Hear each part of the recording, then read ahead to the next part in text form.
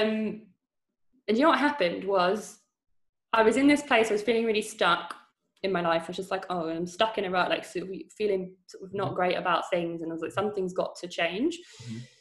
And my partner and I, we went on a big month-long road trip in the States, and we started off in New York, and we were in New York, and we were in the Chelsea food market, and I went into this bookshop.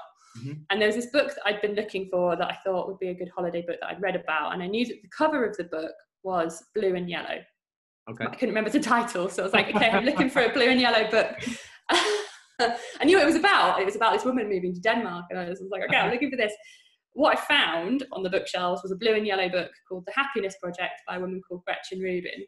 And I read the back of that, and I was like, oh, cool, this sounds good. I'll buy this instead. The blue and yellow book you were looking for, it was just also a blue. It was also, yeah. So it wasn't one I was looking for. It was serendipity to it. Exactly.